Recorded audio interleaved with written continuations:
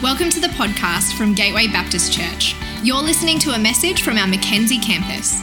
Find us at gatewaybaptist.com.au if you'd like to connect with us as we seek to change lives by following Jesus in our community, our nation, and our world. Hey, I want to start tonight. We're jumping back into our Amazing Grace series. Last week, we talked all things mental health, but tonight we're back into Amazing Grace, learning all about how good God's grace is to us and just how amazing it is. But I want to start tonight by asking you guys a question. Have you ever had the thought, am I really saved?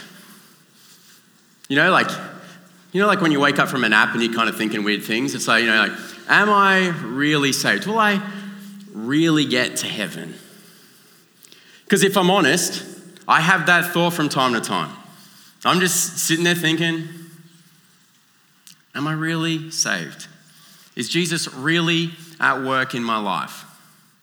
And the reason for this is because, I'm getting in the Word, and I'll use this scripture for an example because we're going to use it in our Galatians series, Amazing Grace. The fruits of the Spirit. I'm reading it and it says, the fruit of the Spirit, a byproduct of having Jesus at work in your life and having His Spirit within you is that you will see these things. You'll see love and joy and peace and patience, kindness, goodness, gentleness, faithfulness, and self-control. And I look at these things, I go, wow. They're so beautiful, they look so, I would like those things in my life. And then I just, God, just show me how I'm doing all of those things in my life. Just remind me how loving I can be. Remind me how gentle and kind and patient I can be. And what He brings to mind is yesterday when Rachel's like, hey, what do you want to do for dinner? And I said, I would really like some sushi. I love sushi, absolutely adore sushi. Rachel apparently has to be in the mood for sushi. So, she's like, no, I don't feel like sushi. I said, well, I feel like sushi. So, I feel like we're at a stalemate here. What's going to happen? I didn't have sushi, So I also didn't get sushi and I wasn't very kind to my wife. And I was like, oh, sorry, Jesus. Didn't have that kindness thing going on. Then the other day I'm driving home from work and you've finished work, you just want to get home. And also because I have about an hour before Rachel gets home where I can play the PlayStation, and not have any consequences for it, just play the PlayStation. And so I'm really busting to get home. And there's this guy driving 85 on the gateway in the left-hand lane where I need to turn off to get onto Wynnum Road.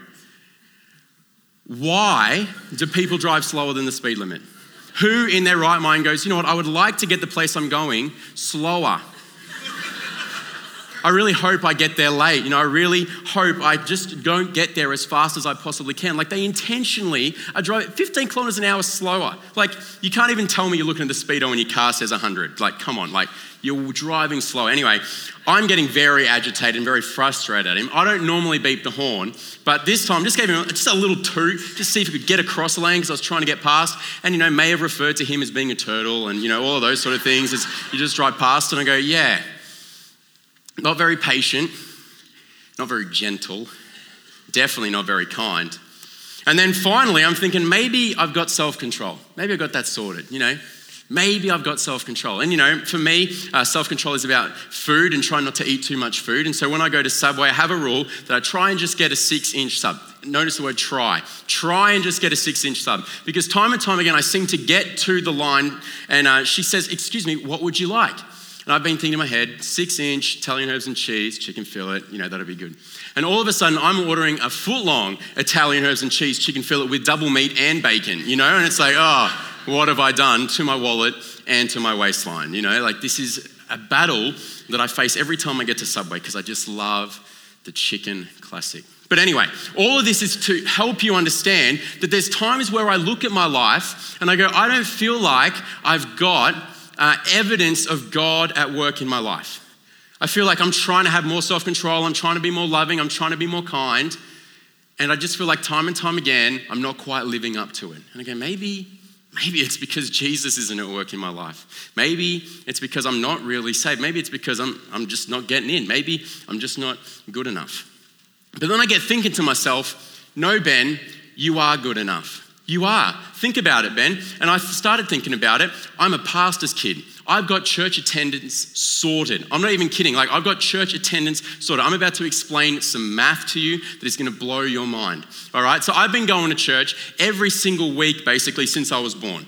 But I was conservative in this. So the first 18 years of my life, I averaged 48 weeks of attendance. And I averaged out, because we had 2 services, that I probably went 1.2 services a Sunday.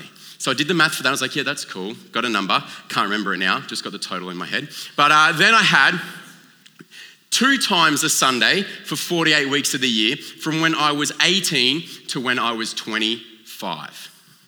Then I came up here, and now I do 3 services a Sunday, and that's been for the last 18 months. And I added it all up. Have a guess how many church services I've been to? Anyone? No one. Great. Well done. Just have to say a number, but that's okay. We'll get there later. All up, I have been to 1,931 church services. Conservative estimates. That's if I only go 48 times a year. Yeah, that's not including carols or any of that sort of stuff. 1,931. And so some point, middle of next year, I'm going to bring on my 2,000th church service. Now, I don't know what Jason's got planned. I don't know what the creative team's got planned. But there will be a banner. Congratulations, Ben. 2,000 church services attended. Now, to put this in perspective, because you're probably thinking, I've been to church a lot too. Well, I did the math on that as well. I thought, how many years of church attendance have I crammed into my life? And so I divided my number, 1,931, by 48 weeks of church attendance for every year. You know, just again, being conservative, you're having a bit of annual leave and you're only going once a Sunday. And that is the equivalent of 40 years of church attendance in 27 years.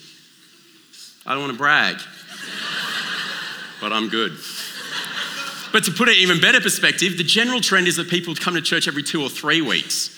So I divided that number by 26. It would take you 74 years to get there if you only come fortnightly. And I thought to myself, wow, you're telling me I can walk into church, look at that 7-year-old woman and say, I've been to church more than you, and I'm 27. I'm better than you. I don't really know that. She's probably way better than me. Let's be real. She's 70. She's old. She's sweet. But I was like, wow, I could actually feel pretty good about my church attendance. I could feel pretty great about that. I didn't get into my Bible reading because I didn't want to embarrass anyone. But I've been to church a bunch. And yet at the same time, I could feel really confident in my church attendance. But I also feel in moments that I'm not really saved. I was starting to think about this. I was like, what is it that causes me one moment to feel uncertain about my salvation and the next moment to think I'm probably the best Christian in the room, you know, like because I go to church just so much. And what I realized was I think it comes back to the fact that I'm looking to other things to validate me. I was like, okay, that's interesting. Yeah, we get that. That happens a lot. But I realized it's because deep down, I have these moments where I wonder if I'm enough.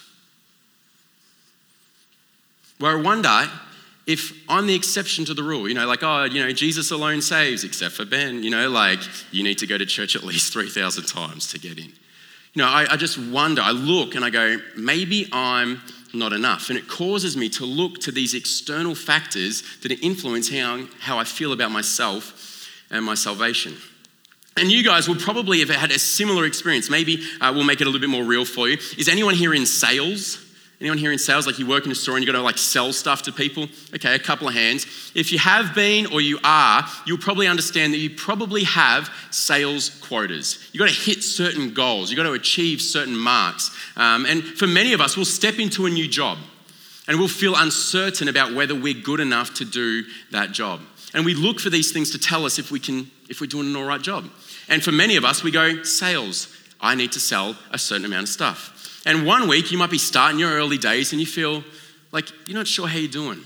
And then you have 7 bridal parties walk in, all with 10 guys. You're working at Roger David, RIP Roger David. But you know, like you're working there and you got like 7 bridal parties with 10 people. That's 70 suits. And for some reason, they all want 2 suits because they're just not sure what the sun's going to be doing on the day, and they need different shades of blue to make sure that they get the right shade for the day so the photos look perfect. And you've just like, I've just sold 140 suits. I've smashed my quota for the next year. You know, like I've made that much money. You feel like the greatest salesperson going around.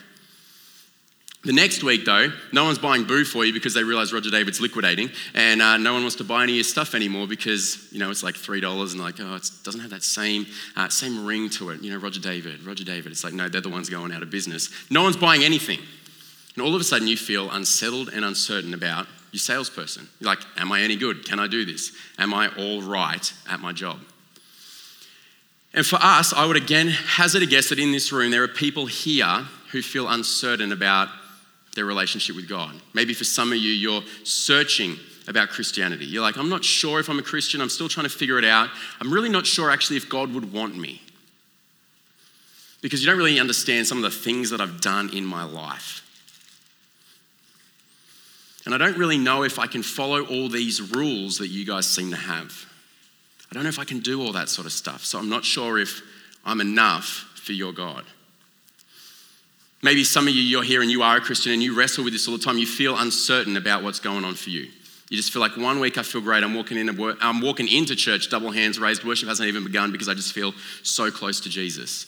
And yet the very next week, you're walking in going, I'm not even sure if I should be in his presence. Because you're looking to external factors to determine how you're doing.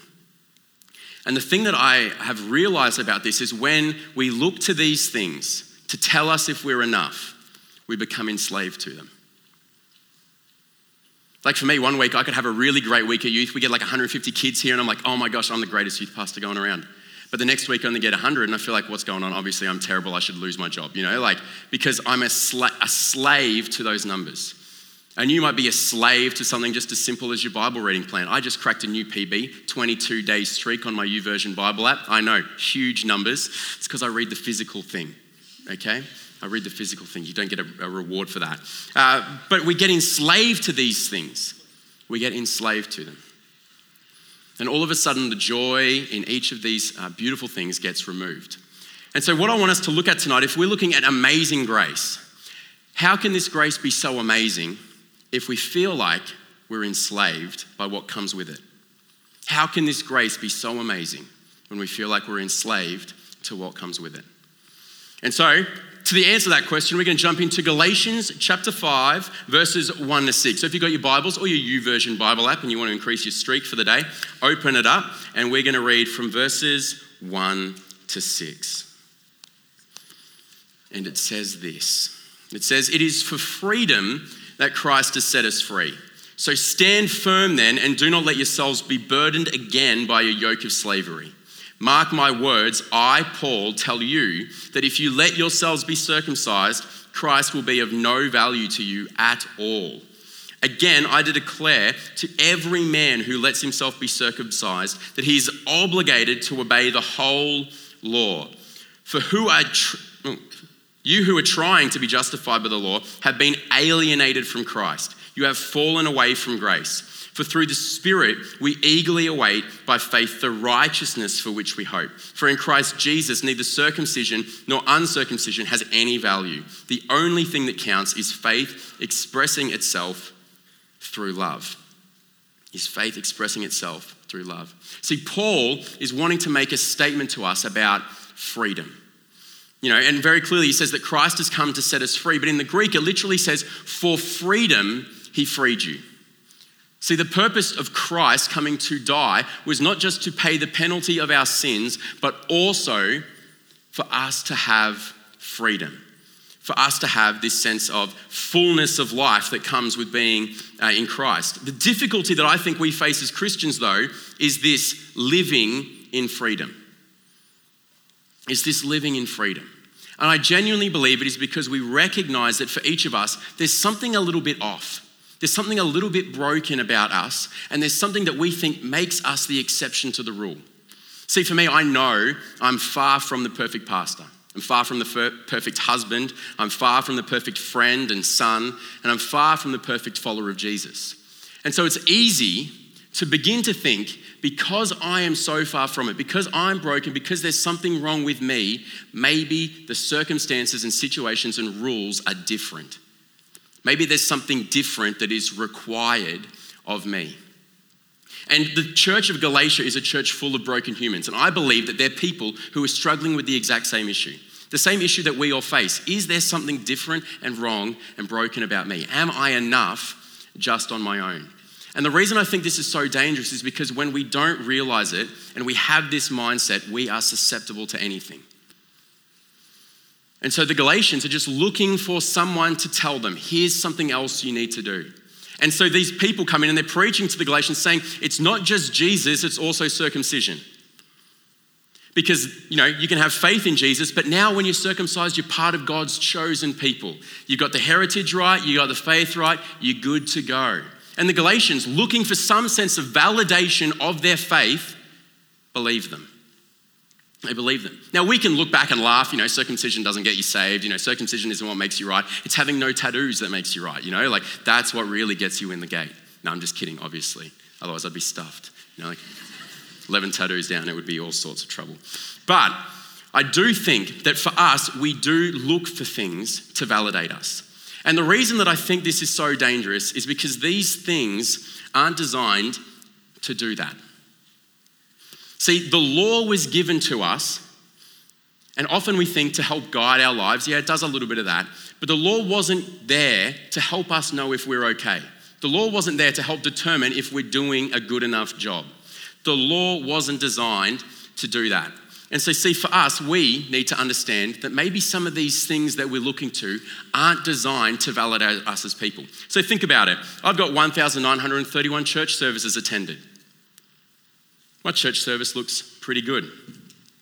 Maybe for you, it's your Bible reading. You get up and you read 2 or 3 chapters of the Bible every single day. In fact, you read the whole Bible in a year, every year. Maybe some of you crack it out twice in a year because you just crush Bible reading. Maybe for some of you, it's the fact that you know that you pray for at least 10 minutes a day because you time it. You set an alarm and you go, all right, God, 10 minutes, here we go. I'm going to pray and I know that everything will be okay. Maybe for some of you, it's your tithing. Maybe tonight you were really generous and gave God 10.3% of your income because you had a 50 and it's normally 49.70. Maybe you did that. You're probably feeling pretty good right now. Maybe for some of you, you serve in 3 ministries. Look at you. You serve on the welcome team, youth and kids because you love every one of God's people, no matter their age. Well done. All of these things are fantastic. But when we look to these things,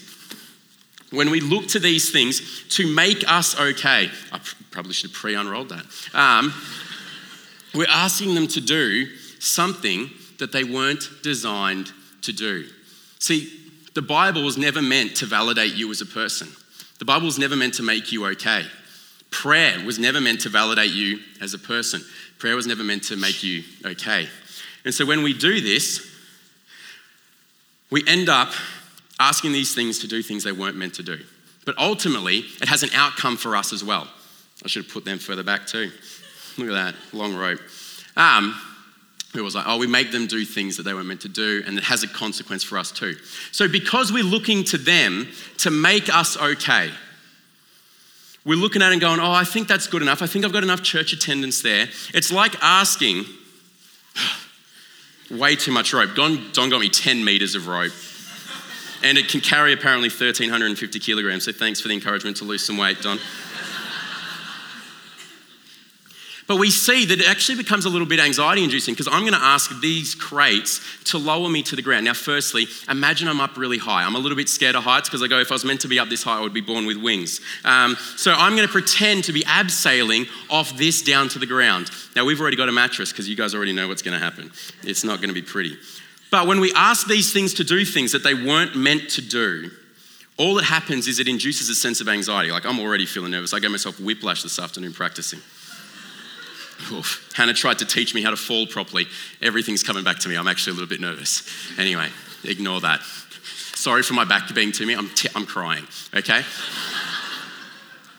But when we ask these things to happen, what happens is you can see that it's beginning to move. And you go, actually, hang on a second. I don't know if my church attendance is quite good enough. I just need to go to church maybe 3 times next weekend. And you know what? Maybe I'll pray for 15 minutes, get that all sorted. And next week I'll give 10.5%. I'll put an extra 50 cents in with my $50 note. And I think we should be all okay. Yep, that looks a little bit better. We'll be good. We'll be good. We'll be good. And you're like, all right.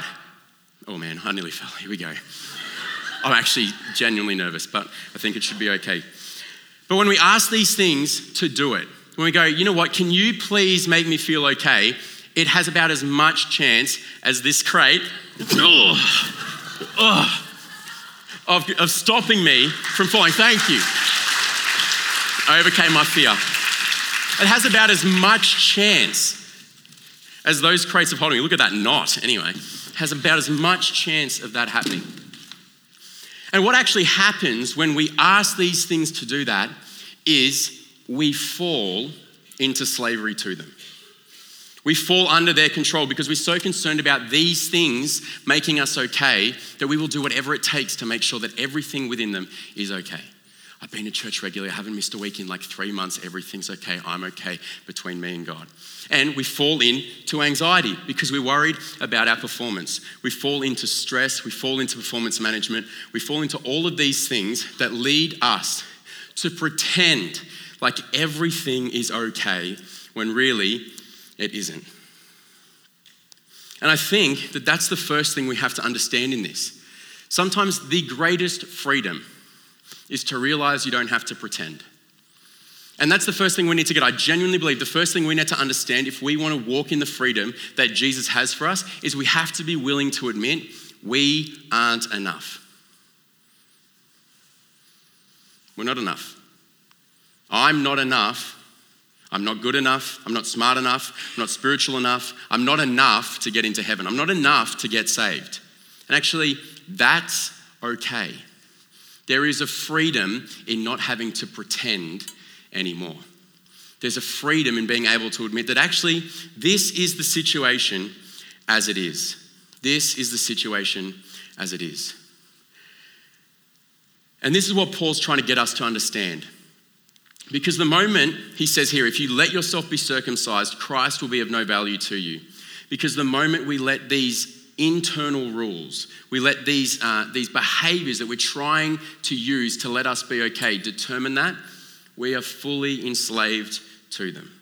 And Christ is of no value to us anymore because we're focused on the behaviors and not who's behind the behaviors. We're not focused on that.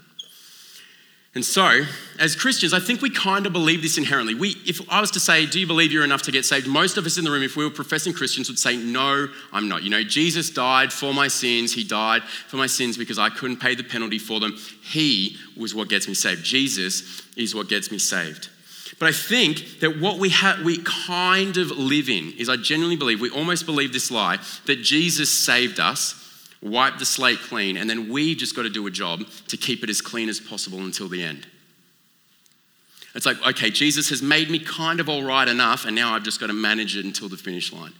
And we might not declare that with our mouths, but we live that with our lives. We live that with our lives. And see, Christ actually wants us to understand. He wants us to understand that all of these things that we do, these great things that we encourage you to do, it's great to pray, it's great to read the Bible, it's great to be in church, it's great to give, it's great to serve. He wants us to understand one key thing about them.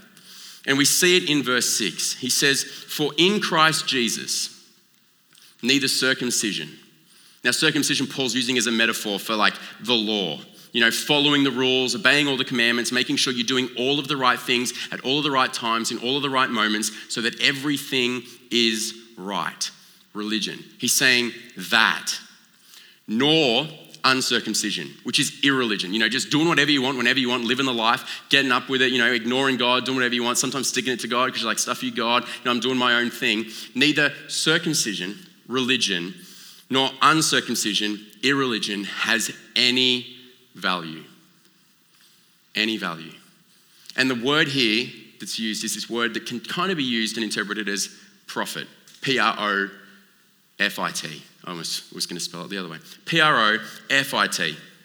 None of these things, whether religion or irreligion, has any value, has any profit, is able to make us any better, any more okay, any more enough. None of these things are able to do that for us. Because the freedom we're looking for is this. The freedom is the willingness to say, you know what, I'm not enough, but Christ is enough. Christ is enough.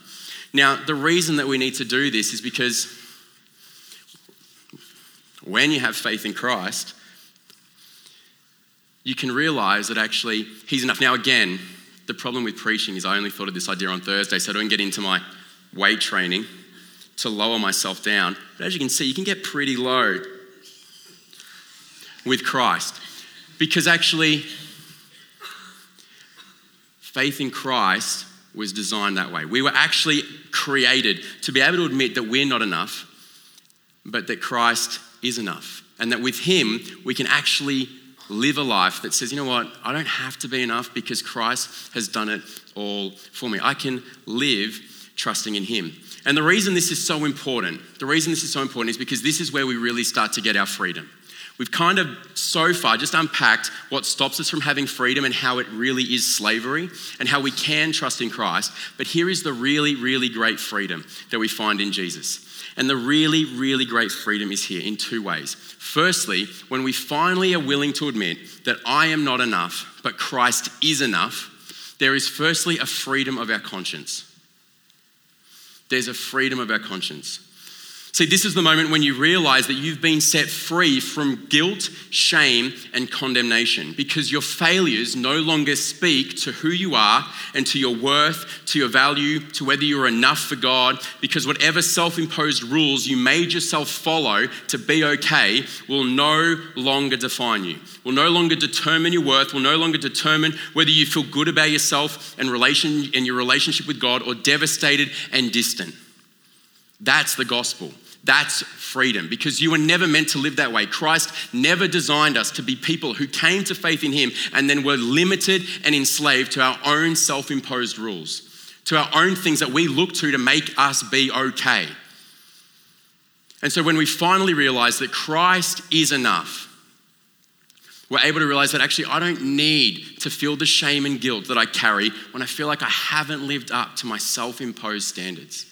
When I feel like I haven't lived up to these rules and expectations that I feel like people are putting up around me.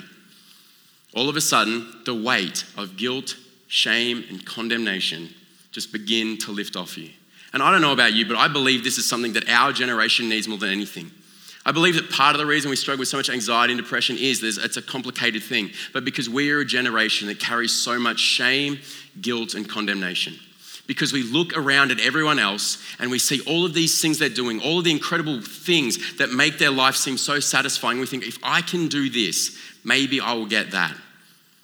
And then we make all these self-imposed rules that we carry in our lives, whether it's a spiritual thing or just even our own relationships. And they bind us and they enslave us and we lose our sense of freedom. The second type of freedom that you'll experience is a freedom in your motivation. You'll realize that the spiritual practices and God-given rules weren't made to be measuring sticks. You weren't made to have this Bible so that you could see how many times you've read it in a certain amount of time and know that you are okay. But they were designed so that you could find freedom and walk the path of freedom with these tools and with this equipment that would be able to help you have a new confidence and a new freedom in God. Because you spend time with him, you know him, you understand him, and you walk with him. Finally, though, what you'll realize is that when you get this freedom, you'll have a greater relationship with Christ. You just have a greater sense of who he is and what he's done. Because you'll feel like, you know what, I'm distant, I'm off, I'm feeling far away from him. Oh, that's moving, there we go. But actually, no matter how far I feel, Christ is at the other end of the road. Actually, no matter how far I fall, and if I fall off, like Christ is at the other end of the road. And actually, that Christ is all I've ever needed. Christ is all that it takes, because I only need to have faith in Christ alone, because that is how it was designed to be. That is the life that I can live. I don't need to look to these other things that weren't designed to make me okay, that weren't designed to bring purpose and fulfillment to my life, when it was Christ alone who did. And this is the shift that you'll see happen, just in how you relate to these, I think, to each other and to these principles. See, I'm married to the lovely Rachel down the front here. Hey, how you doing? Good. Thanks for replying. It's like when I text her sometimes. Hey, babe. No, she's great. But I love Rach, and I care a lot about Rach. But what I'm learning in marriage at the moment is that there's times where I feel like I'm not being a great husband. And so the first thing I want to do is try and show her that I am a great husband. And for me, that's cleaning the dishes. And so oh, the dishes are out. I feel bad about myself. So here we go. I'm just going to scrub away all my sin, shame, and guilt. I'm just going to go for gold. And what I realized is that actually just recently we were talking about this stuff. And I said to her, sometimes I really don't feel like I'm enough for you. I really don't feel like I'm enough. And so sometimes I feel like I'm serving you just solely out of this desire to make you love me, to actually make you not want to leave me and go see someone else. And she's like, what are you talking about? I made a commitment to you. I said, I'm never going to leave you and I'm going nowhere else. And I married you knowing all of these weird and annoying things about you. You know, like I knew what I was getting into and I signed up for the long haul. And it was one of those moments where I was like, wow, that's true. Like, she signed up for the long haul. She's not going anywhere. So now I don't need to do the dishes to earn her love. But now it's different. I don't do them to earn her love. I do them because I am loved by her. You know, and I just want to express that back to her. And when we get this with Jesus, we actually realize that that's the shift that happens and that's the freedom that we find. That actually, we don't need to do these things. We don't need to live our lives perfectly to be loved. We desire to do them because we are loved. We desire to do them because God's grace is so amazing that we don't have to earn it. We don't have to be good enough to keep it. It's just given to us time and time again. And we can rest in that love. We can rest in that peace. And so for you, I genuinely believe that when we get this, you will experience a love and a peace and just a comfort and a confidence that you can only find in Christ, because you will finally throw off the weight of being enslaved to these things that were never meant to make you okay.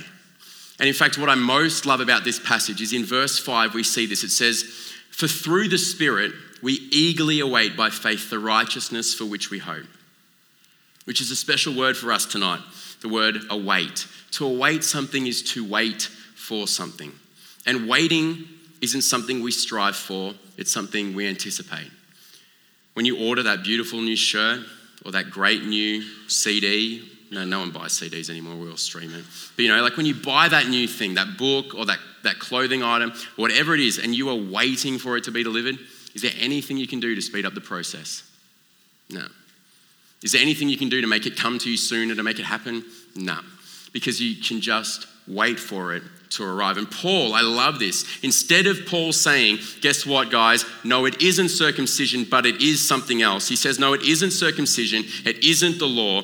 All of this sense of peace, this sense of comfort, this sense of feeling okay within ourselves, this sense of knowing that we are loved by God is something that is given to us by the Spirit if we will await it, if we will wait for it. Actually, Paul's saying we don't need to do anything more other than just come to God and just wait for what it is that he wants to give to us. Just wait with eager expectation for what it is that he wants to give to us. And so for some of you, tonight, you're going to make the decision that you're going to be set free from whatever it is that brings shame, guilt, and condemnation to you. And I don't know what that is for you. Maybe it's something like just as simple as you're like, anytime I feel like I don't read the Bible, I feel completely neglected. I feel like God just wants nothing to do with me. Maybe for some of you, it's actually an addiction that you're going to be set free from because you've been turning to it, trying to say, you know what, maybe if I do this, I can just pretend that I'm okay. Maybe if I just have, 2 or 3 drinks, the anxiety will leave, and maybe then I'll just feel okay. But whatever it is that you've been turning to, whatever it is that you've been looking to try and make you feel okay in yourself is really just been enslaving you. Whether it's a religious, spiritual practice, whether it's an irreligious, just wild living kind of thing, it's enslaving you. And tonight, Jesus wants to give you the freedom that he freed you for. Tonight, Jesus wants to give you the opportunity to be set free in a whole new way, to know a peace and a love and a comfort that just comes from knowing you don't have to do anything else. You aren't enough, but Christ is enough. And I believe that when we finally get this as a church, we'll be people who invite people into freedom, not into religion and rules. That when we finally realize we don't have to be enough, we can let go of the law and the expectations we place on each other, and instead we can help them learn that they also never had to be enough because Christ is enough. Because I believe we live in a world where this world is crying out for freedom. A freedom from our self-imposed laws, a freedom from these things that we're enslaved to just to try and make ourselves feel like we're okay, a freedom from shame, guilt, fear, anxiety, because Jesus came to take that from them. And imagine being a people group knowing where we know we don't have to perform to be accepted. We know we don't have to perform to be loved. That actually we can just be people who admit that we're not enough, but we're united by the fact that we're all not enough, but we're all enough in Christ. Imagine if we could get that and share that with the world around us. Imagine the peace that they would finally feel, the freedom that they would finally experience because they get Christ and what Christ really gave to give them. Not a whole bunch of rules, not a whole bunch of self-imposed things to live up to, but a freedom that says, you are never going to be enough. But I am enough. And I died to bring freedom into your life. I died for you to experience freedom. And so tonight, what I want us to do is I actually want us to spend a moment not responding and coming to the front because I feel like that's a bit of an action, but I actually want us to spend a moment just waiting on God. And what I'm going to do is it's going to be a little bit different, but I want us to just spend a moment reflecting on it. I'm going to ask us 3 questions, and then I'm going to give us a moment to just reflect on them internally and dialogue with God about them. And so if you just want to close your eyes, you can have your eyes open, but whatever helps you just to focus in on God right now. And we're just going to spend a moment just waiting on God because I believe that through this process, God is going to help bring a sense of freedom into your life. And so the first thing I want to just ask you to think about is, God, what is it that I'm looking to make me feel okay? Just ask him to reveal that to you right now so that you can just begin to engage in this process. What is it that I'm looking to make me feel okay?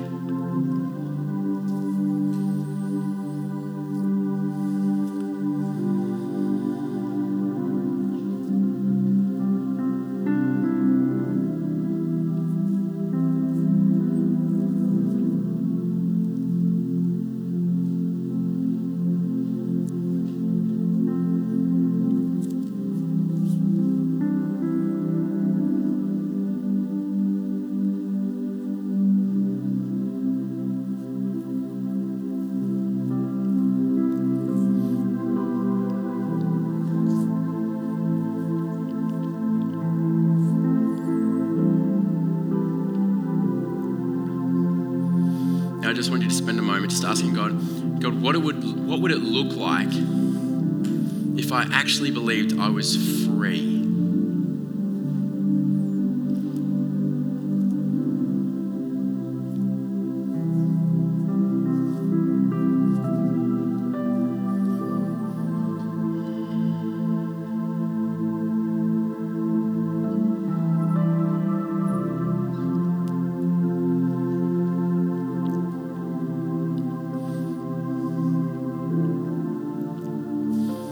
Now let's just spend a moment just thanking God. Just spend a moment just going, God, I thank you that I am free, and for freedom you set me free. Just spend a moment just thanking him for the freedom that you can have in your life.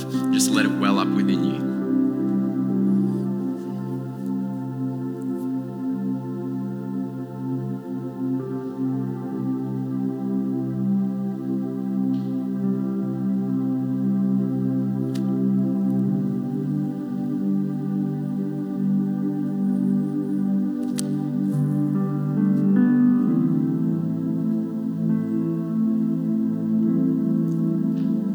Now I just want you to finish, just spend a moment just praying within your heart to God, just saying, God, I don't want to look to this thing anymore. And in fact, I want to focus on the freedom that I have in you, and just spend a moment just praying to him about what it is that you just want to envision happening in your life around that freedom.